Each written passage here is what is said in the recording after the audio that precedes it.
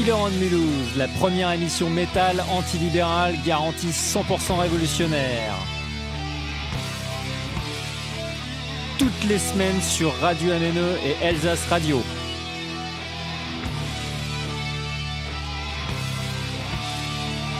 Killer on Mulhouse, l'émission métal en or.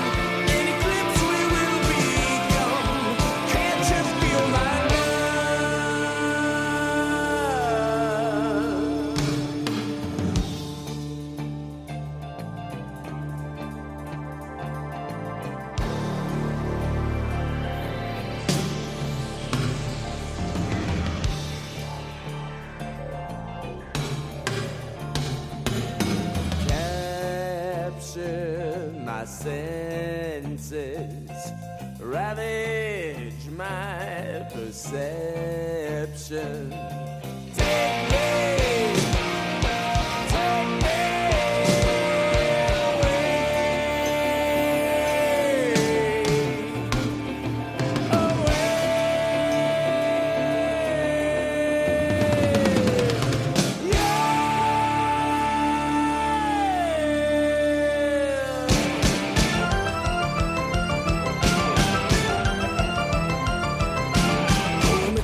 don't feel my body.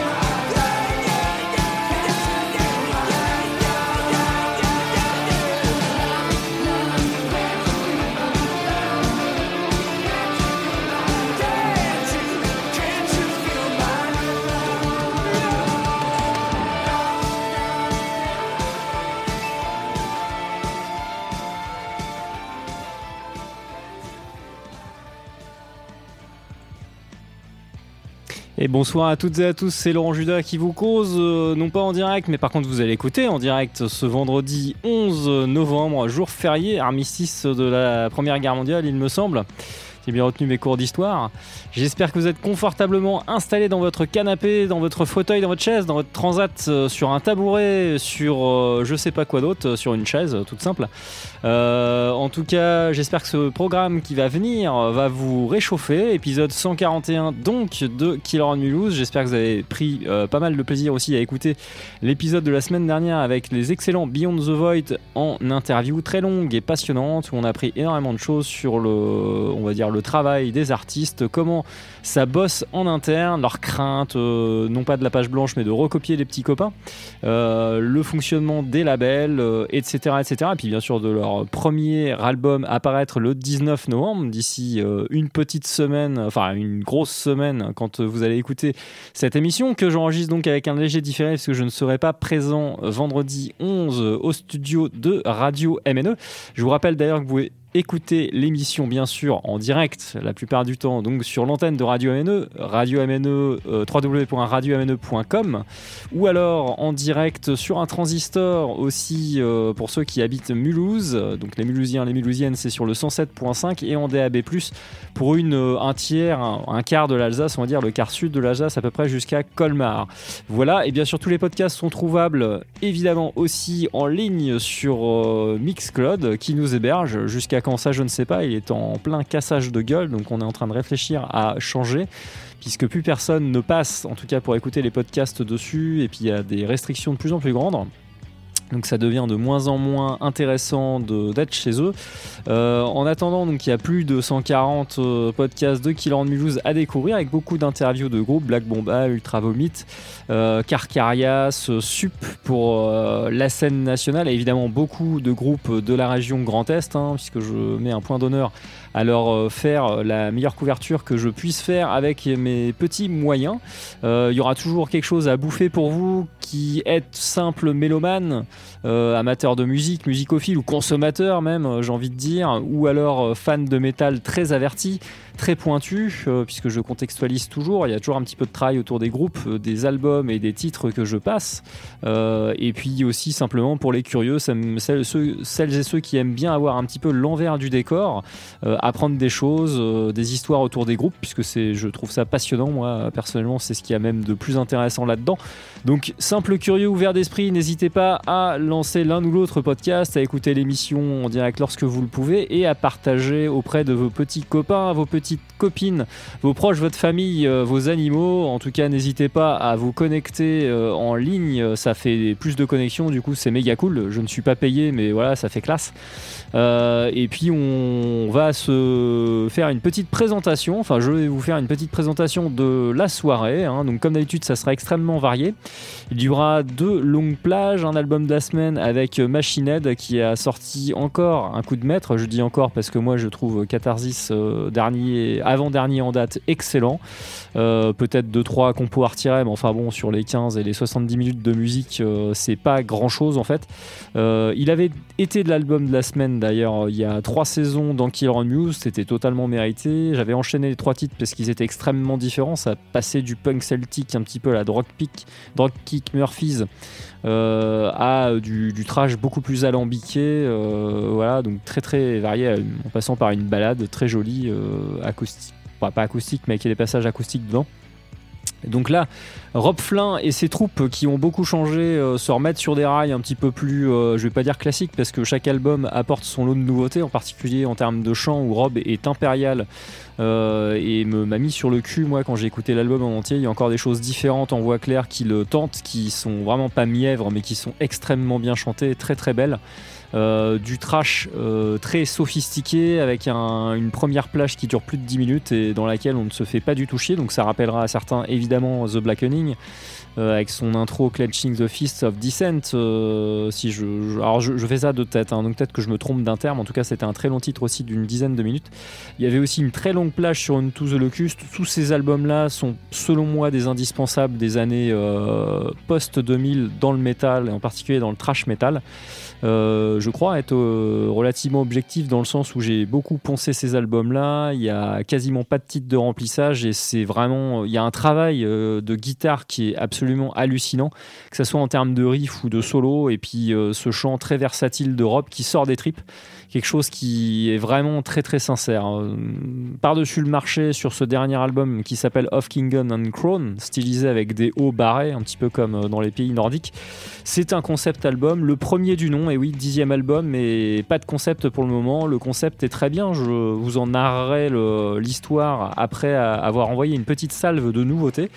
Commencer cette fois-ci non pas avec 2, non pas avec 3, mais avec 4 titres d'un coup, dont 3 sont courts, hein, donc vous inquiétez pas, vous ne devriez pas vous ennuyer de toute façon parce qu'ils sont extrêmement variés. Il y aura dedans du punk, du hardcore, du black metal, et puis du rock metal, à tendance un peu punk par moment, un peu progressif par moment, émotionnel souvent. Donc c'est un jeune groupe qui m'a envoyé son travail, qui est pas mal, hein. En tout cas j'ai bien aimé ce morceau que j'ai retenu. Et puis quoi d'autre, il y aura du deathcore symphonique pour terminer cette rubrique des actualités que j'ai découvert récemment. Je connaissais le nom mais je ne m'étais pas plongé dans leur musique. C'est très réussi. D'ailleurs, ce qui est rigolo, c'est que j'en reparlerai, mais ils ont été introduits dans Metal Archive très récemment, alors qu'ils ont sorti quand même quelques albums, grâce à leur dernier, qui a une tendance quand même plus métal et qui s'écarte du corps, puisque Metal Archive est très très à cheval par rapport aux catégorisations. C'est parfois assez compliqué de trouver des groupes qu'on aime bien, mais qui, selon Metal Archive, sont trop core, donc ça peut être hardcore ou autre chose, hein. Donc il y a tout un pan de la scène des copains, on va dire ceux qui sont satellites de la scène métal, qui sont pas forcément chez eux, et là sur le dernier album qui doit être le 4 ou 5e, et ben ils sont dessus. Enfin, dans la cave à vin, donc il n'y aura pas de blind test, hein, puisque je ne fais appeler personne ce soir, il y aura un groupe assez obscur de heavy metal, donc qui avait sorti que 2 albums dans les années 80, qui a changé 2 fois de nom pour sortir des trucs dans les années 90, pas tout à fait dans le même style visiblement, et qui est revenu aux affaires plusieurs fois, peut-être pour de bon dans les années 2010, à voir. En tout cas, je trouve l'album excellent, il n'y a aucun titre acheté. C'est typiquement le genre de pépite que la cave à vin vous permet de découvrir ou de redécouvrir, mais enfin je pense que la majeure partie des gens qui vont écouter n'ont jamais entendu parler de ce groupe-là, encore moins de l'album, même si vous avez vu passer le nom, on va dire, je pense pas que vous l'ayez écouté une seule fois. Ça chante bien, ça joue bien. Je trouve pas que la production soit tellement pourrie pour 86 encore, et compte tenu des moyens du groupe, qui est quand même pas un gros cadre du genre. Donc c'est très réussi. Allez, pour l'heure, on va commencer par le groupe de punk allemand de Oi, qui a fait un petit peu polémique, mais pareil, je vous présenterai ça un petit peu après. Assez parlé, place à la musique, installez-vous confortablement et j'espère que vous allez bien apprécier.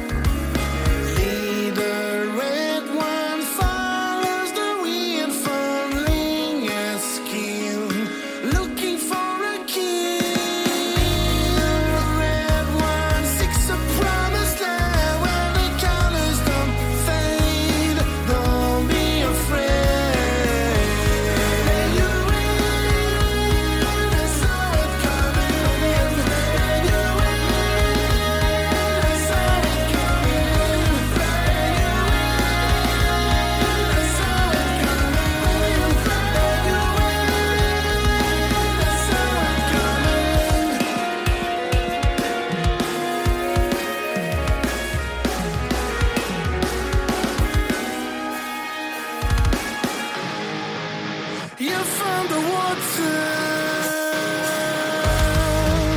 You found the sea. You found the helper.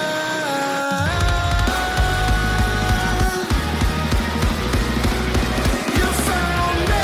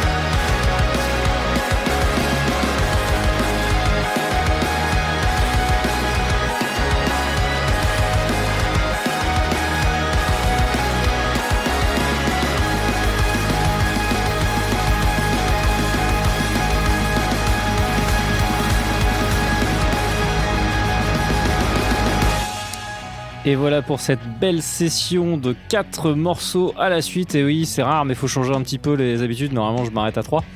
Il y a eu dans l'ordre Kraval Bruder, je sais pas comment prononcer le W, je m'en souviens plus. Vec Kraval Bruder, voilà, frère de meute, ça signifie, c'est de l'allemand. Avec le titre Auf Messerschneide, paru lui-même sur l'album du même nom, Auf Messerschneide. Donc j'ai déjà oublié la traduction que j'avais regardé juste dans l'intervalle. Je vous la retrouverai, je vous la dirai. C'est le dernier album en date de ce groupe de Oi allemand qui a commencé à introduire du metal, du punk et aussi du hardcore au fur et à mesure des années. C'est souvent ce qu'ils font en fait quand ils durent un certain temps, tous ces groupes de punk, enfin beaucoup. Alors politisés d'une certaine manière, donc ils défendent des victimes du système capitaliste, on va dire. Défense aussi des enfants, voilà, qui sont maltraités, maltraitance envers les enfants, maltraitance envers le petit peuple, le prolétaire. Donc ça date quand même, hein. Kraval Bruder est né en 93, donc en Allemagne. Oi Street Punk, c'est comme vous voulez. 8 LP, donc 8 albums studio. Et puis alors il y a eu quand même, ils ont eu quelques problèmes parce que ce qui est assez bizarre quand même, parce qu'en fait, en gros, ils versent à diverses organisations, notamment donc des organisations qui luttent contre la maltraitance des enfants, qui aident les enfants maltraités, et aussi des victimes de la droite et de l'extrême droite, donc des militants de droite et d'extrême droite qui maltraitent probablement des antifas, par exemple, ou des militants de gauche. Mais dans le même temps, en fait, ils avaient tenté de filer des thunes à une organisation anti-nazie. Alors, je crois que c'était un cachet d'un de leurs concerts. Mais ça a été refusé. Ce qu'ils ont prétexté, ceux qui ont refusé, qu'ils avaient des liens en fait avec justement la droite. Or, c'est pas vraiment le cas en fait. Il y a eu aussi une polémique sur un tatouage d'un crâne SS. Alors la traduction n'est peut-être pas très très bonne. Totemkampf. Et en gros aux yeux bleus, donc sur le chanteur-guitariste Pascal. Le groupe s'en est justifié. Alors là, j'ai traduit assez vite fait avant de venir, donc il faut regarder dans le détail. Effectivement, il y a quand même un tatouage ambivalent, on va dire. Mais en tout cas, le groupe s'est quand même justifié pour évidemment dire qu'ils étaient absolument pas nazis, soutien nazi. Et puis, alors par contre, à leur début, ce qui a été écrit dans leur biographie quand même, donc a priori ça c'est vrai, c'est qu'ils avaient des liens avec des gens de droite, avec la droite. Hein, et bon, c'est effectivement la Oi est un, et donc les skins, ça peut être des deux côtés. Hein, il y a des skins de gauche et des skins de droite. Donc probablement que deux sphères tournaient autour d'eux.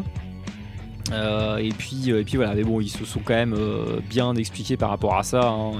Le groupe n'est pas vraiment ambivalent en tout cas par rapport à leurs intentions, mais bon voilà, effectivement en Allemagne ça peut devenir très vite un sujet sensible.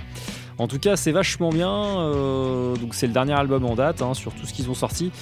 Un groupe à suivre qui m'a beaucoup plu, avec des côtés très mélodiques et beaucoup de travail sur les guitares. Un casque, je m'en suis rendu compte là en le rediffusant, enfin en l'écoutant en fait pendant la diffusion. C'est super bien fait, il y a vraiment des super parties un petit peu solo, on va dire, au lead guitare. C'est pas du tout du punk si simpliste que ça, mais comme souvent quand on prend le temps finalement d'écouter les œuvres proposées par les groupes, surtout qu'eux ont quand même beaucoup de bouteilles, donc ils ont bien peaufiné leur style. Alors il y a eu ensuite Camisole K, donc avec un K à la fois pour Camisole et le K à la fin évidemment, avec le titre Getaway, paru sur l'album Exile sorti en 2022, donc c'est tout récent, ça fait partie de la scène underground des petites pépites françaises. Merci Déborah pour cette découverte, vraiment cool. Donc cet album d'ailleurs en entier est bien, Getaway est un des meilleurs titres. Il y a un double chant comme vous l'avez entendu, donc la voix la plus aiguë est celle de Marie, donc qui est depuis les débuts dans le groupe, qui a été formé en 2015 à Lyon, c'est relativement récent. Donc il y a aussi Kevin, Lionel, Gaëtan, Nico et Anton. Donc c'était alors entre autres influences évidemment, vous avez reconnu que c'est quand même du hardcore pur jus. Il cite deux groupes et là c'est intéressant pour moi parce que je ne les connais absolument pas. Get the Shot et Open Boarding Body. Et puis voilà, il commence à avoir un petit passif au niveau des concerts, c'est quand même plutôt cool. Puis s'ils ont joué au Hellfest Cult 2018, alors c'est pas encore le Hellfest, grandeur nature, mais c'est quand même pas mal comme petit tremplin. Et puis le Silac, qui est un festival vraiment cool, qui me semble a lieu pas très loin de Lyon, ou sur Lyon même peut-être, la même année, donc en 2018. Il y a à l'heure actuelle 2 EP et un LP, donc au graphisme extrêmement inspiré par le manga, enfin les mangas, donc japonais. Donc ça fait des emballages un petit peu différents d'habitude, et ça ressemble pas non plus au fameux groupe français qui est très très fan justement de tout ce qui est manga et Japon, dont je me souviens pas du nom là pile poil ici, ça y est, Alzheimer me guette, mais qui est très connu des Français amateurs de hardcore. Il y a eu en 3e position Crater, avec un K aussi, il y a beaucoup de K, putain, mais Kraval Bruder aussi, c'est rigolo, ça fait 3-4 suites le Ku Klux Klan. J'ai passé des groupes de nazis, effectivement, si, c'est indéniable, c'est un signe. Crater, donc un groupe allemand, aussi d'ailleurs, avec son album Venenare, qui signifierait infecté par du venin en fait, voilà, en latin. Avec le titre No Place for You, qui lui précise dans ses paroles que non, il n'y a pas de place pour toi, intolérant ou raciste dans la scène. Alors les paroles sont pas aussi explicites que ça, mais clairement sous-entendu, il y a quand même cette notion-là. Donc c'est plutôt pas mal, c'est quand même relativement rare. Vous allez me dire ouais super, un truc Miss France, c'est pas bien le racisme. Bah ouais, mais de la part d'un groupe de black metal relativement orthodoxe en plus, c'est quand même très rare. Donc chapeau à eux, je pense qu'ils doivent pas se faire beaucoup de potes justement parmi les fanatiques, les blackistes comme on dit, qui sont quand même assez souvent, ils se disent apolitiques, non ils aiment pas ça, mais ils sont pas de droite, mais faut pas déconner, ils sont encore moins de gauche quand même, ça c'est clair. Donc Venenare avec No Place for You de Crater, Krater, paru en 2019.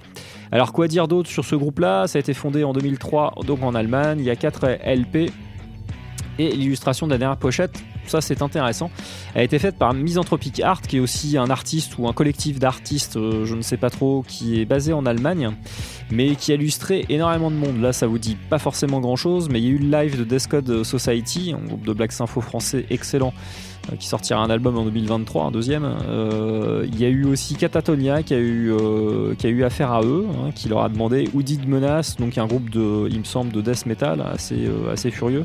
Nadvert, dont j'avais diffusé un titre, Sarkrista aussi, groupe de black, Uada qui est quand même assez connu aussi maintenant, Warken, groupe de death local, Xaon, dont j'ai diffusé un morceau la semaine dernière durant la quasi spéciale death metal avec Beyond the Void en interview, et puis voilà, j'en passe, c'est des meilleurs. Aera aussi, un groupe de black qui est vraiment cool, qui est allemand aussi il me semble d'ailleurs, enfin allemand aussi, pas comme Xaon et Warkent du coup, comme la nationalité de l'illustrateur ou des illustrateurs. Voilà pour cette... Bah non, j'ai oublié le quatrième, hein, j'allais dire cette passe de 3, bah non, il y en a un quatrième, avec Sélénique en dernier pour redescendre un petit peu, quelque chose de plus cotonneux, de plus mélodique et de plus agréable aux oreilles, on va dire, de moins agressif, avec le titre Lone, qui est un des singles qu'ils ont fait paraître sur leur futur et bientôt maintenant dans les bacs, voire dans les bacs, puisque c'est novembre 2022 pour l'album Résilience, qui effectivement développe en filigrane une sorte de concept, c'est un peu la soirée des concepts, sur on va dire un personnage qui est confronté comme ça à sa mélancolie, à ses humeurs, on va dire un petit peu tristes, un peu difficiles tout au long de la journée, mais qui essaye malgré tout, malgré ses difficultés et sa psyché propre, qui a tendance quand même vite à se laisser abattre, à trouver quand même un chemin un peu plus lumineux. Donc il y a un message assez positif là-dedans. Le retour de la couleur dans sa vie qui est très grise. Ça peut rappeler des parcours personnels ou de copains, de proches. Donc voilà, faut pas perdre espoir d'ailleurs. Faut effectivement essayer de se battre pour remettre de la couleur dans tout ça. Et c'est hautement, pas forcément biographique, mais personnel, puisque chaque membre du groupe, effectivement, à un moment de temps, au moment où ils ont sorti cet album-là, recherché dans leur vie un peu plus de sens, justement, à ce qu'ils faisaient. Donc ça infuse l'œuvre en entier. En tout cas, ce titre-là est vraiment sympa. Le chant est assez personnel, donc du coup intéressant, je trouve. J'ai pas apprécié tous les morceaux que j'ai écoutés. Enfin, j'en ai écouté un autre en fait. En l'occurrence, j'en ai écouté que 2 en tout. Mais celui-ci est vraiment cool. C'est effectivement une alternance entre rock, metal, avec des influences assez prog par moments. Il y a un petit peu de punk aussi californien. Ils le disent eux-mêmes. Voilà, donc c'est un petit peu les influences regroupées de tous les membres. Il y a aussi du stoner dans ce qu'ils écoutent et dans ce qu'ils aiment bien, du hard rock, du space... c'est space rock, est-ce que je me lis correctement ? Ouais, du space rock je pense. Donc voilà, ils ont agrégé un petit peu toutes leurs influences personnelles pour en faire cette mixture spécifique qui s'appelle Sélénique, qu'on pourrait traduire, alors c'est avec IC à la fin et non pas QE, donc le sélénium est très connu, effectivement, qui est une substance importante pour notre bon fonctionnement, justement. Mais ça veut aussi dire, il y a le lien avec Sélène, lunaire, quoi, quelqu'un qui est lunaire. Et donc effectivement, c'est pas mal, le choix est assez judicieux sur le nom de groupe, vu les émotions, on va dire, et le type de texture qu'ils développent dans leur musique. Voilà, donc ça vous fait 2 groupes français quand même relativement récents dans ces 4 extraits des actualités. Et il va être temps de se pencher sur le plat de résistance qui va bien vous caler, c'est moi qui vous le dis, mais sans vous écraser l'estomac et les tripes, ça va très bien se digérer, vous allez voir. C'est un concept album sorti par Machinette pour son 10e, donc c'est très bien, comme une sorte d'anniversaire de LP sorti, c'est une très bonne idée.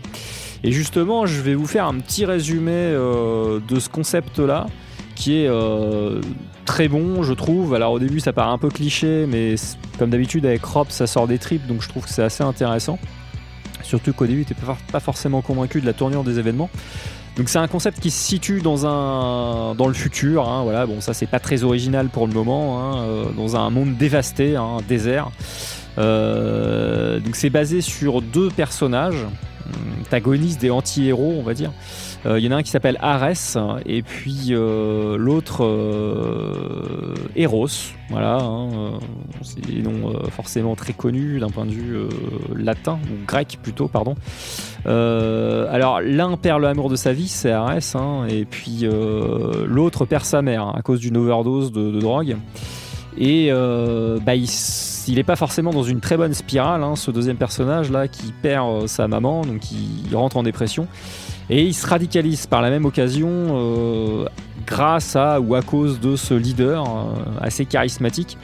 Et donc ils continuent tous les deux leur folie meurtrière et ils vont effectuer des tueries à la recherche des personnes qui ont tué justement leurs proches.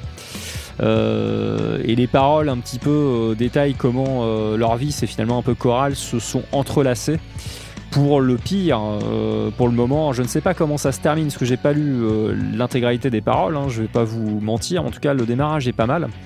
Et ce qui est encore mieux là-dedans, parce que là pour le moment ça fait un peu clicheton métal certes, mais bon déjà je trouve que Rob Flynn écrit des paroles qui sont bien, je trouve que c'est bien torché, il y a un côté très trip dedans. C'est pas non plus collégien de 12 ans, il y a un côté assez noir et assez sincère dans ce qu'il écrit, je trouve.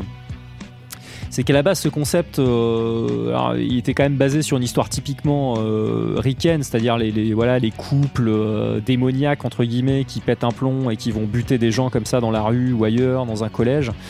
Les deux gosses pour Columbine, par exemple, ou autre. Mais il trouvait que c'était pas... il trouvait que le concept était pas mal, mais quand il a vu qu'il n'a pas réussi à vraiment bien se connecter émotionnellement à cette histoire, il s'est dit que ça allait pas le faire. Et finalement, le déclic est venu en regardant la série animée Attack on Titan, que je ne connais pas, Attaque sur Titan, grâce à ces deux gamins qui l'ont convaincu de regarder, pendant le Covid, en fait, il avait le temps. Et ça a été l'illumination pour lui. Donc il a réécrit le concept pour faire deux anti-héros et protagonistes à la fois. Et donc il a écrit très très vite les paroles à 3h du matin. Et donc c'est venu, ça a coulé de source.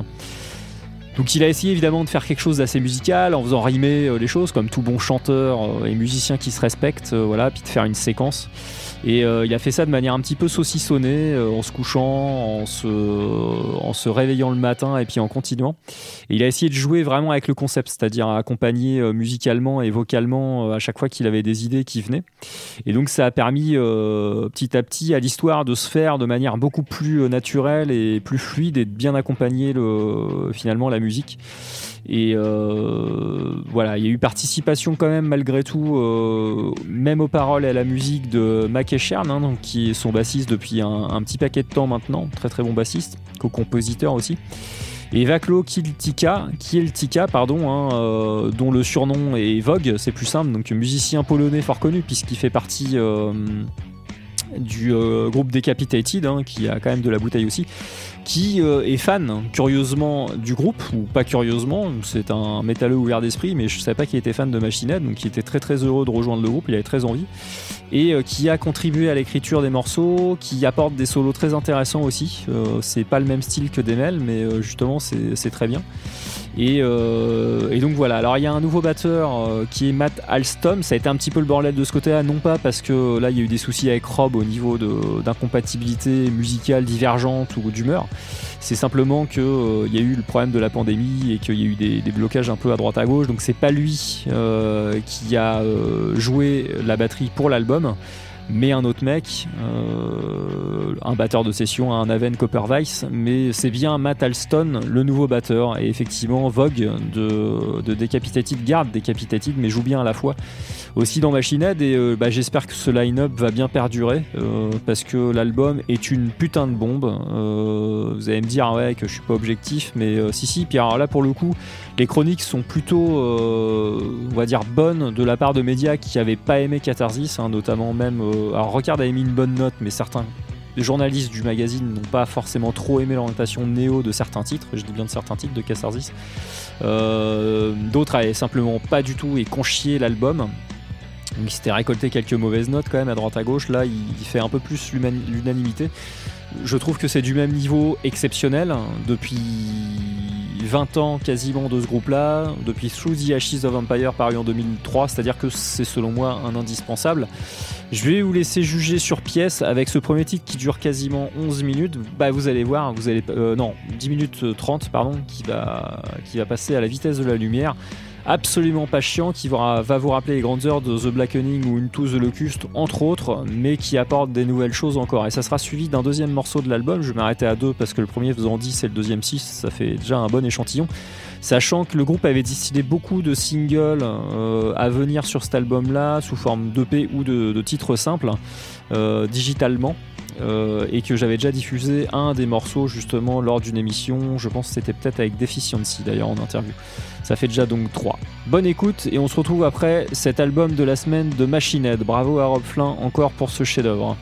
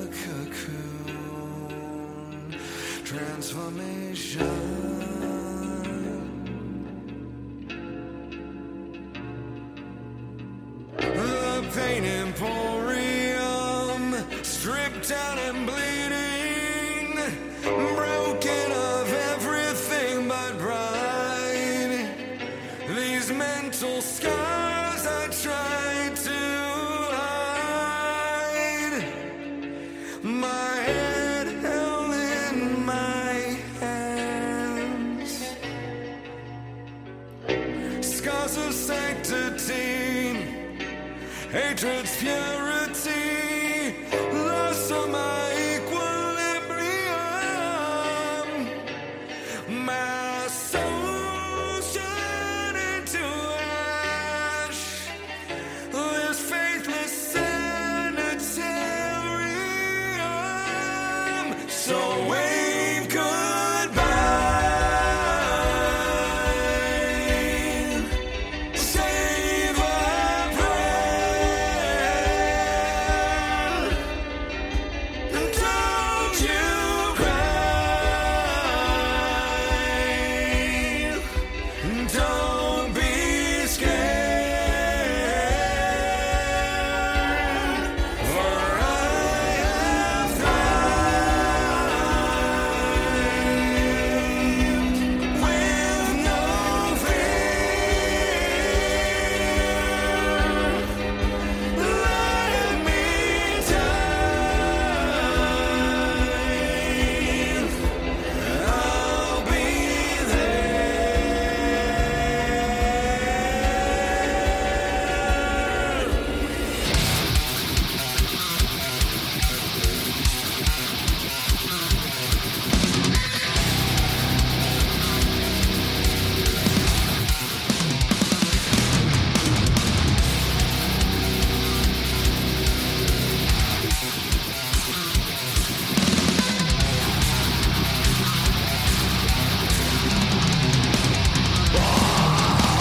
Slaughter the martyr!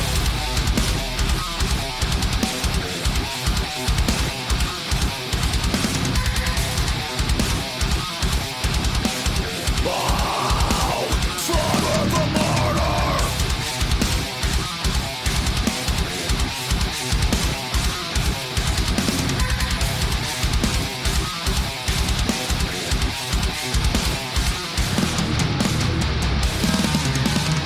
Dawn of the desolate, prayers to pestilence. Deeper has fallen this descent to madness. Knife for my nemesis, dreams strip with violence. Orgies of murder, vicious acts so senseless. Piece by piece the kingdom shatters, reality in tatters. The curse of chaos slowly consumes. Blows, scarred and abused. Suffer my vengeance, paint the world in crimson hues. Paint the world in crimson hues. Time won't heal this hate I feel. Can't close my eyes. Nightmares that terrorize. I lay paralyzed in homicidal rage. The anger driving me insane.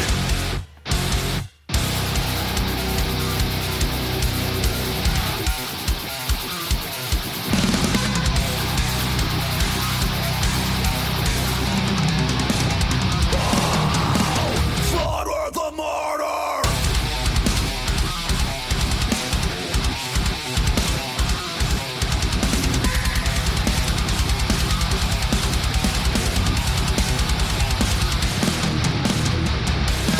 Brutal and barbarous, murder so merciless. This blood will quench the thirst for retribution. Our list is homicide, justice so justified. Never ask why there's only execution. Live from limb my terrorist body and leave the carcass rotting. The stench of death is all that it's sold. Why stand alone upon the piles of my enemy's broken bones? Of my enemy's broken bones.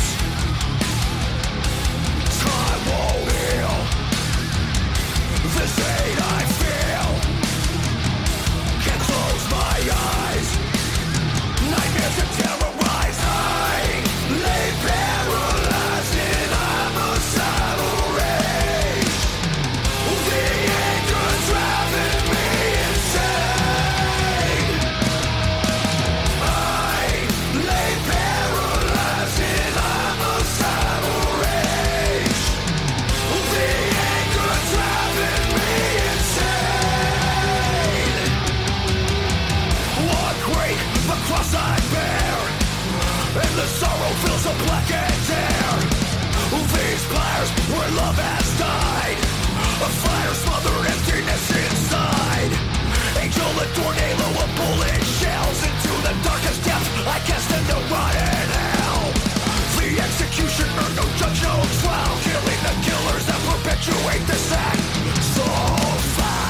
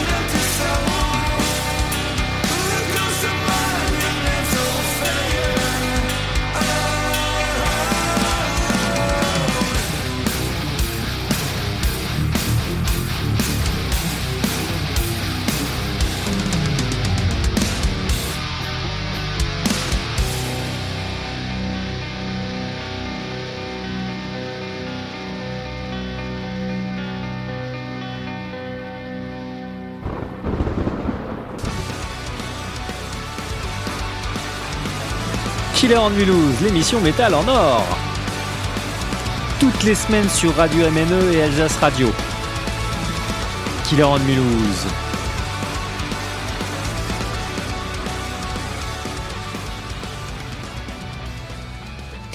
Et voilà, de retour en studio après ces deux magnifiques morceaux de Machine Head, extraits de son dernier album en date, 10e, Of Kingdom and Crown, concept album dont je vous ai narré la trame en prélude du passage de la diffusion des deux titres. Donc Slaughter the Martyr, qui pose un petit peu l'ambiance et les bases, très bonne, plus de 10 minutes au garrot quand même, suivi de Unhallowed où il chante magnifiquement bien dans un registre encore un petit peu différent. Il continue d'essayer un petit peu à l'instar de Speed Street ou Bjorn Street de Soilwork, qui continue d'explorer le vaste champ du possible, des possibles des chanteurs, en tout cas de ceux qui essayent vraiment de donner corps et esprit et beaucoup d'âme à ce qu'ils font et de ne pas répéter simplement ce qu'ils effectuent depuis des années.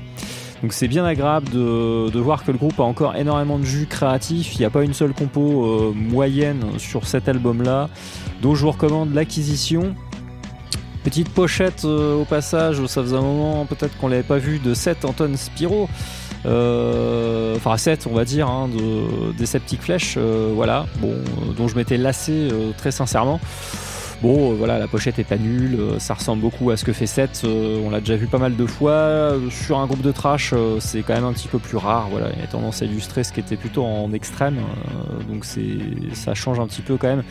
Les visuels pour Machine Head qui attend, ça changeait d'ailleurs d'album en album, ces visuels, enfin c'est les graphistes auxquels il fait appel. Voilà, donc Slaughter the Martyr and Unhallowed pour Of Kingdom and Crown de Machine Head, qui est album de la semaine cette semaine, vendredi 11 novembre, hein, puisque je vous le rappelle, je suis moi en léger différent, mais vous êtes en direct nécessairement, vous allez écouter vendredi, vous serez en direct. Et on va terminer ces actualités avec du deathcore symphonique, donc il y a beaucoup d'informations, mais quand même beaucoup de respiration aussi malgré tout. Donc c'est le groupe Lorna Shore avec son album Pain Remains, très émouvant. J'ai pas écouté en entier, j'ai juste bien flashé sur cette trilogie du titre éponyme, finalement Pain Remains Trilogy, donc il y a 3 morceaux dedans. En tout ça va durer 20 minutes, mais vous allez pas le regretter, c'est moi qui vous le dis, vous allez voyager en très très bonne compagnie. Donc ce groupe là, pour ceux qui ne le connaissent pas, hein, je le présente brièvement, c'est un groupe états-unien. C'est comme beaucoup de groupes de deathcore, hein. De toute façon c'est principalement anglo-saxon. Donc ça a été fondé finalement il n'y a pas si longtemps que ça, hein. Quoique non, je dis non, si, ça a quand même de la bouteille, hein. 2009, je vous ai dit de la merde. Et puis donc comme je vous disais, l'anecdote marrante, c'est que ça a été accepté dans Metal Archive, c'est Metal Archive qui le précise lui-même, hein, à la sortie de Pain Remains. Jusque là ils étaient absents des radars, donc 4 LP, donc je m'étais pas trompé, c'est ça, il y a eu 4 LP de la part du groupe.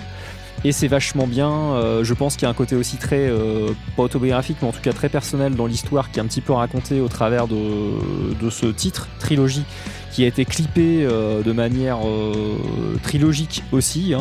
Il y a les triptyques comme on dit, voilà. Il y a eu trois petits clips qui ont été faits pour cette trilogie là. Je vais vous laisser écouter, vous faire une idée, c'est très bien, moi je suis très content d'en passer parce que du deathcore j'en ai extrêmement peu souvent passé. Je suis en train de faire le listing dans mon Excel, à la fois, donc il y avait évidemment les groupes que j'ai diffusés avec leurs morceaux, mais j'ai rajouté la nationalité aussi que j'avais mise, mais j'ai rajouté aussi le genre, donc ça me permettra de voir un petit peu ce dans quoi j'ai le plus tapé, et je ferai des proportions comme le fait le Hellfest entre black, death, trash et compagnie, mais ça devient difficile parce que c'est sous-fragmenté. J'essaierai de faire des grandes familles, puis après on verra bien à la marge. Allez, bonne écoute, on se retrouve après pour clôturer les actualités, puisque ça sera le dernier titre, très long mais le dernier. Et puis après il y aura la cave à vin 1986 avec quelque chose d'obscur mais d'excellents amateurs de heavy metal, Enfer Mag Renaissance. Restez bien en ligne.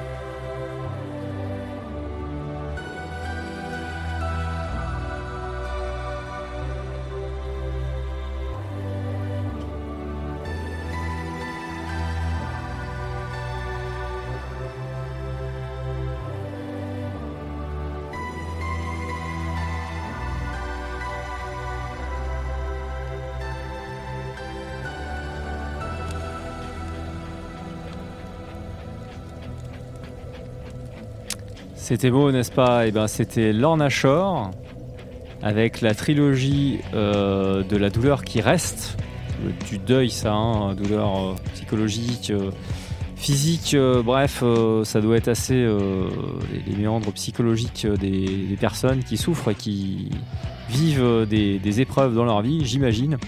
C'est pareil, j'ai pas non plus lu les paroles, mais en tout cas le titre m'a vachement convaincu. Enfin, les trois titres m'ont très convaincu. Donc Pain Remains Trilogy, paru sur Pain Remains, dernier album en date de Lorna Shore, qui a un logo extrêmement extrême.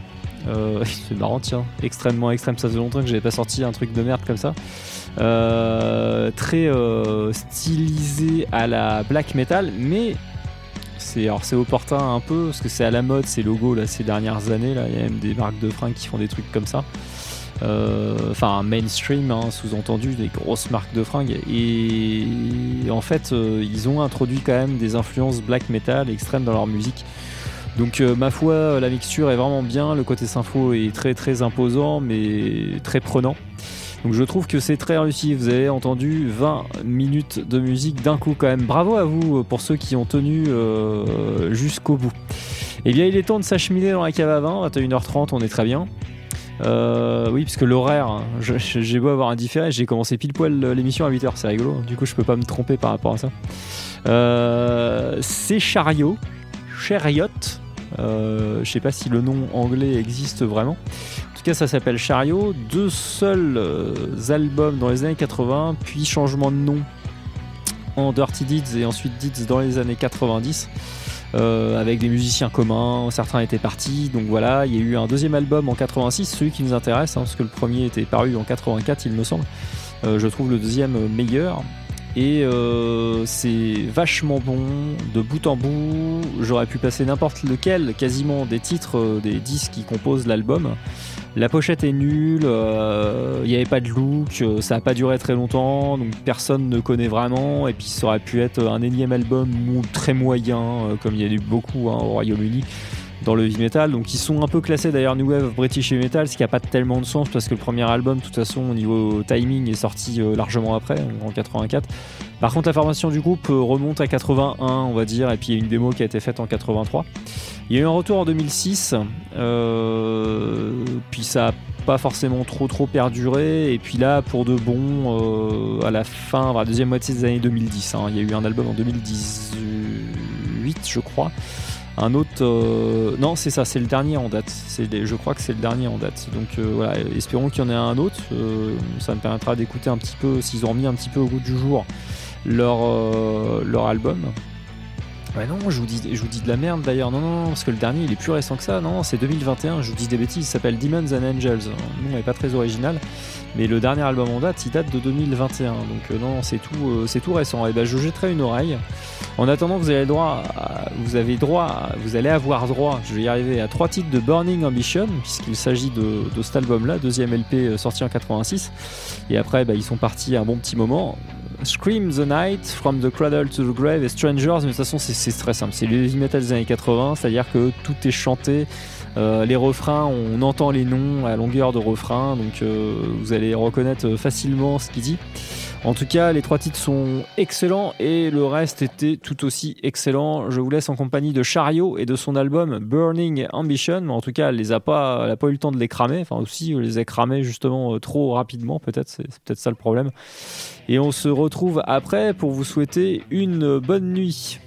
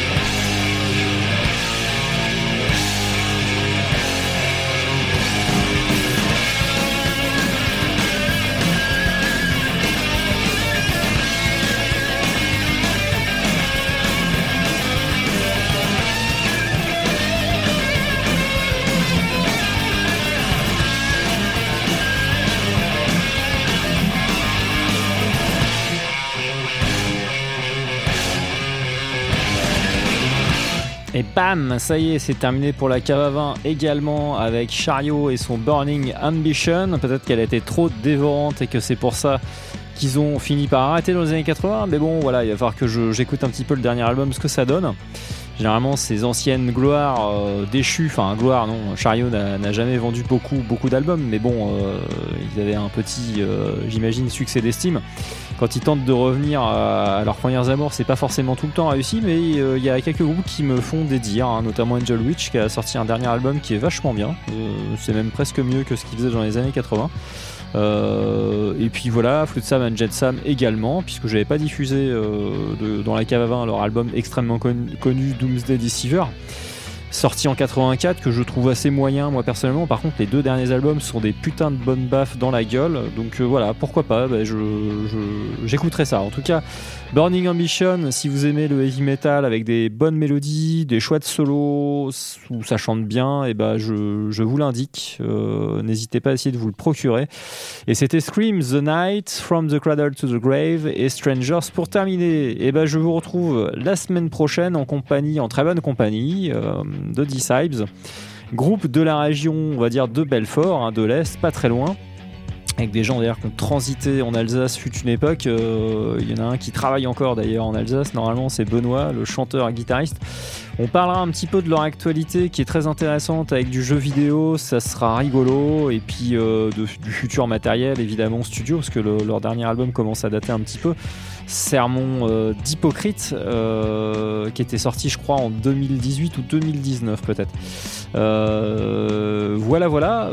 Je vous dis bonne nuit, prenez soin de vous, et puis rendez-vous vendredi prochain, même heure, même canot, donc Radio MNE pour le direct, www.radiomne.com, ou alors en différé pour ceux qui suivent plutôt l'émission sur Elsace Radio. Je salue Lolo et puis toute l'équipe évidemment. Merci à eux et à lui de m'avoir intégré sur la grille avec d'autres très bonnes émissions. Le retour de Killing Machine d'ailleurs avec des anciens de Mulhouse, hein, qui refait surgir du passé exhumé cette vieille émission. Je leur souhaite de nouveau un bon vent, mais bon, ça, ils ont beaucoup d'expérience, donc je pense que ça devrait bien se passer pour le retour. Il faudra que j'écoute un épisode pour voir un petit peu comment ça se passe chez eux.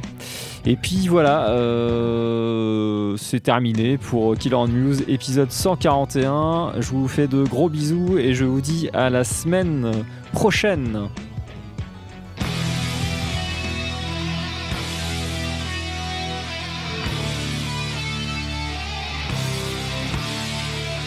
Killer on Mulhouse, la première émission métal antilibérale garantie 100% révolutionnaire.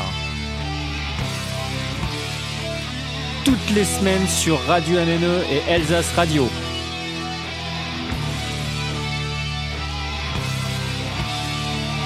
Killer on Mulhouse, l'émission métal en or.